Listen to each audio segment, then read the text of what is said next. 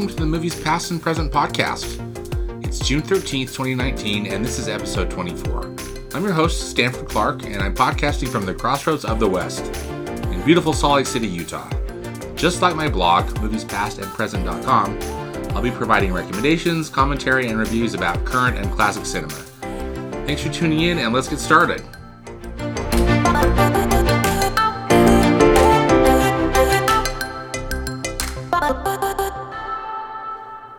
New in cinemas this week, we've got 4 releases to discuss. First up is the sequel, Men in Black International. This is an action comedy from Columbia Pictures. It's directed by F. Gary Gray. This is the 4th one in this Men in Black film series.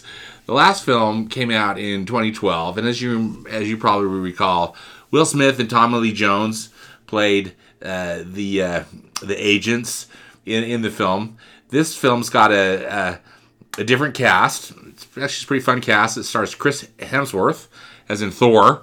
Tessa Thompson, who also is coming from the Thor series. She played Valkyrie in Thor Ragnarok and also in Avengers Endgame. And then we've got Liam Neeson and Emma Thompson in the cast. Here's the synopsis. The Men in Black have always protected the Earth from the scum of the universe. In this new adventure, they tackle their biggest, most global threat to date, a mole in the Men in Black organization. So hopefully this is going to be fun. The previews look good, and we'll see if Men in Black International delivers. It's rated PG-13 by the Motion Picture Association of America for sci-fi action, some language, and suggestive material. Next up is Shaft. So this is another sequel in the Shaft series. As you may recall, Shaft, the original Shaft, starred Richard Roundtree. It was in the 1970s, and with that great song by Isaac Hayes. And they made a sequel not too long ago that stars Samuel L. Jackson in the role as Shaft. He played Shaft's son. And now, in this one, we have Richard Roundtree's grandson and Samuel L. Jackson's son, who goes by the name JJ. And he is played by the actor Jesse T. Usher. So JJ is a cybersecurity expert in this film with a degree from MIT, but to uncover the truth behind his friend's untimely death, he needs an education only his dad can provide. Absent throughout JJ's youth, the legendary locked and loaded John Shaft, who is, Samuel F.N.L. Jackson, agrees to help his progeny navigate Harlem's heroin-infested underbelly. And while JJ's own FBI analyst's badge may clash with his dad's trademark leather duster, there's no denying family. Besides, Shaft's got an agenda of his own and a score to settle that's professional and personal. From the previews, also Richard Roundtree shows up in it, so we've got 3 generations of Shaft, all packing, all with guns, and it looks like they all have that same, or some kind of score to settle. All 3 of them do. So this new version of Shaft is rated R, shocking, by the Motion Picture Association of America for pervasive language, violence, sexual content, some drug material, and brief nudity. All right, next up is a drama called American Woman. It's directed by Jake Scott. This film it stars Sienna Miller. It's set in rural Pennsylvania. Looks like modern day rural Pennsylvania. And a woman named Deb, who's played by Sienna Miller, her life has changed forever when her teenage daughter mysteriously disappears. Deb is left to raise her young grandson, who is the son of her daughter that disappeared, and navigates the trials and tribulations of subsequent years until a long-awaited discovery of the truth is revealed. This film looks rather heavy and rather sad, and again, kind of some of that more anti-programming that happens during the summer. With some more serious fare that's plays side by side with some of the more, traditional type of summer movies. So American Woman is rated R by the Motion Picture Association of America for language, sexual content, and brief drug use. Finally this week, we've got a horror comedy from Focus Features called The Dead Don't Die. This is directed by Jim Jarmusch. The only description I could find of this movie is it's the greatest zombie cast ever disassembled. If you see the trailers for this, you know that it really does have quite a cast. It stars Bill Murray, Adam Driver, and Chloe Sevigny. They're playing the law enforcement characters. Then we've got Tilda Swinton, who plays looks like this one woman vigilante with a samurai sword who's taking out the zombies. Steve Buscemi, Danny Glover, Rosie Perez, Iggy Pop, Selena Gomez, and even Carol Kane shows up. So, anyway, as I mentioned, it's directed by Jim Jarmusch. It's also written by Jim Jarmusch, and supposedly Jarmusch was very influenced by the George Romero zombie films.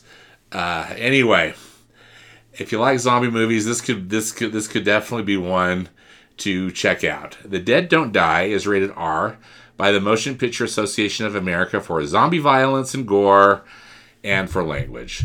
So, for releases this week, Men in Black International, Shaft, American Woman, and The Dead Don't Die.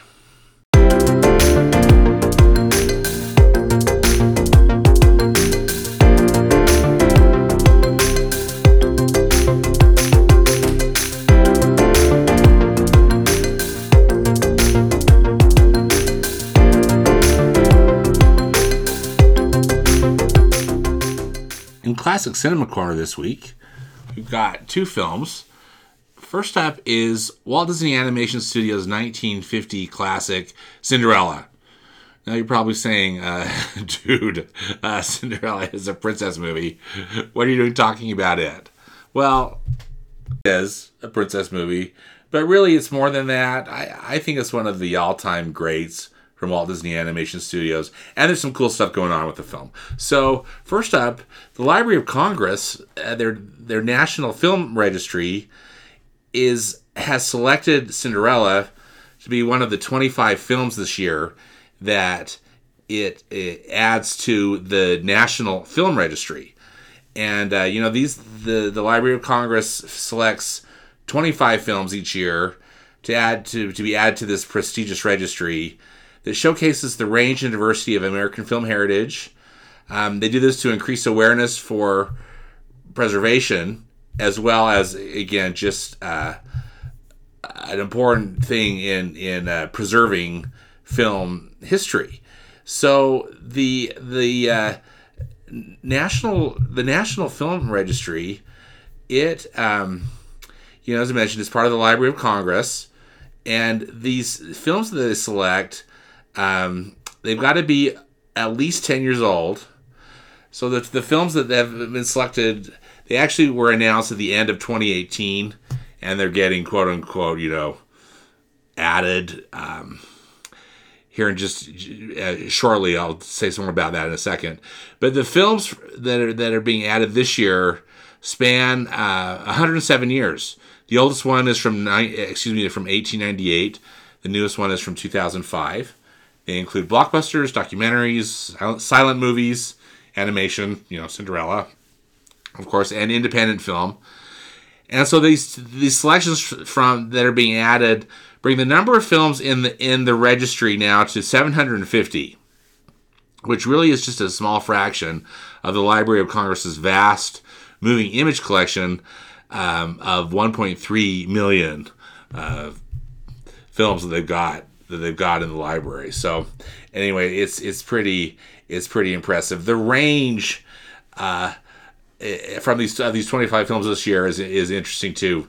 There's Stanley Kubrick's The Shining, HUD starring Paul Newman, My Fair Lady with Audrey Hepburn and Rex Harrison, and then again we've got Cinderella. Now, D23, the official Disney fan club, is doing a cool thing on Thursday, June 20th, at the Library of Congress in Washington D.C.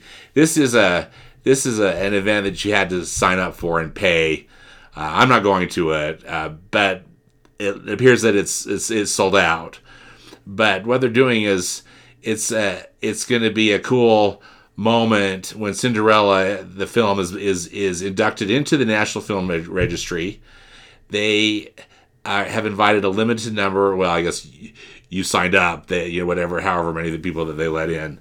A limited number of attendees have the opportunity to enjoy Disney Cinderella at the Library of Congress, below the Grand Hall, followed by a royal ball to celebrate the momentous occasion. And so, anyway, you check in at 5 p.m. that evening, and looks like there's gonna be a really cool event coming up on next Thursday, June 20th, with this whole induction of Cinderella into the National Film Registry at the Library of Congress. So that's a prestigious, wonderful thing, and I think it's well deserving for this film. The film is also coming out on digital and Blu-ray again. I mean, it's been previously released, but you know how the Walt Disney Studios likes to put the movies back into their quote-unquote the Disney vault, meaning that they're not available, that new versions of the film are not available for purchase until Disney re-releases them and lets you spend your money yet again. So a new Blu-ray and a digital version are coming out. The digital release happens on June 18th, and then the Blu-ray comes out on June 25th. So you've got a chance again to buy or download Cinderella if you don't already have it, or if you want this latest version. I don't know what this latest version has necessarily. There might be some bonus features that possibly are new, but mostly though, this is such a good film.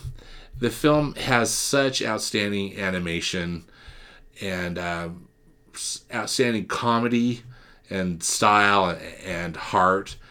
The film came out at a really critical time in the Walt Disney Studios history. It came out in 1950. After the end of World War II in 1945, the Disney Studios basically were cranking out films for the U.S. government during World War II, and so that really sapped a lot of their income and of their revenue, and also international markets had dried up. So really, they were only earning money domestically rather than being able to distribute their films internationally. So the film studios after the war were in pretty dire straits. They created a lot of short films which were put together in what are called the package features, and these were films that were released between 1945 and 1949. And then Cinderella was really the first full-length feature animated film that the Walt Disney Studios had done since 1942's Bambi. So anyway, everything about it was a bit risky. They felt pretty confident about doing a fairy tale again, given their success that they had with Snow White. And sure enough, Cinderella was a huge hit for the studio and really got them back on their feet. And then you look at what was done in the 50s. There was Alice in Wonderland, which, again, possibly questionable as far as just overall enjoyment of a film, because it's kind of a weird movie. But the animation, I think we all could agree, is great. Then Peter Pan, Lady and the Tramp, and The Sleeping Beauty in 1959. I mean, you look at that decade and you just think, holy smokes. And really, I think we have Cinderella to thank for that. So if you haven't seen Cinderella in a while, I think you should definitely check it out. And yes, it's a princess movie, but it's also just an outstanding animated film, and just again one of the all-time greats from Walt Disney Animation Studios. All right, next film. is Field of Dreams, which is from 1989. It's celebrating its 30th anniversary, and it's going to be part of Turner Classic Movies' Big Screen Classics series. You know, the monthly or sometimes there's 2 a month, but this is the film for June. It's going to be screened on June 16th and June 18th. You need to go to the Fathom Events website, and I'll have a link to that in the podcast notes. But it's fathomevents.com/TCM, so you can find a theater near you. It's just playing in theaters all over the U.S. But how cool to be able to see Field of Dreams again on the big screen! I'm really excited. I'm really excited about that because I love this movie. As you know, the film stars Kevin Costner and Amy Madigan, their husband and wife. And Kevin Costner is an Iowa corn farmer, and he starts to hear voices, and he interprets them as a command to build a baseball diamond in his cornfields, which he does. And then the 1919 Chicago White Sox team, including Shoeless Joe Jackson, they do come, and I don't want to give more than that away if you haven't seen it, but it's such a great film. It's a film for baseball lovers and a beautiful treatise on father-son relationships. And it's great that it's playing on Father's Day itself on June 16th, and then just after it again a couple days on Tuesday, June 18th. So go see it, have a good cry, and just enjoy Field of Dreams. Field of Dreams is also available on Blu-ray too, but I'd take the chance to see it on the big screen on June 16th or June 18th.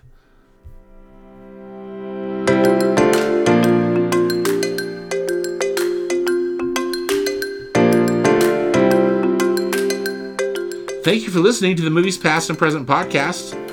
Again, links and more information about all of the movies discussed in today's podcast can be found in the podcast notes on my blog at moviespastandpresent.com. As always, I hope you will enjoy some good movies this week, whether they be from the past or the present. Until next time, thanks again.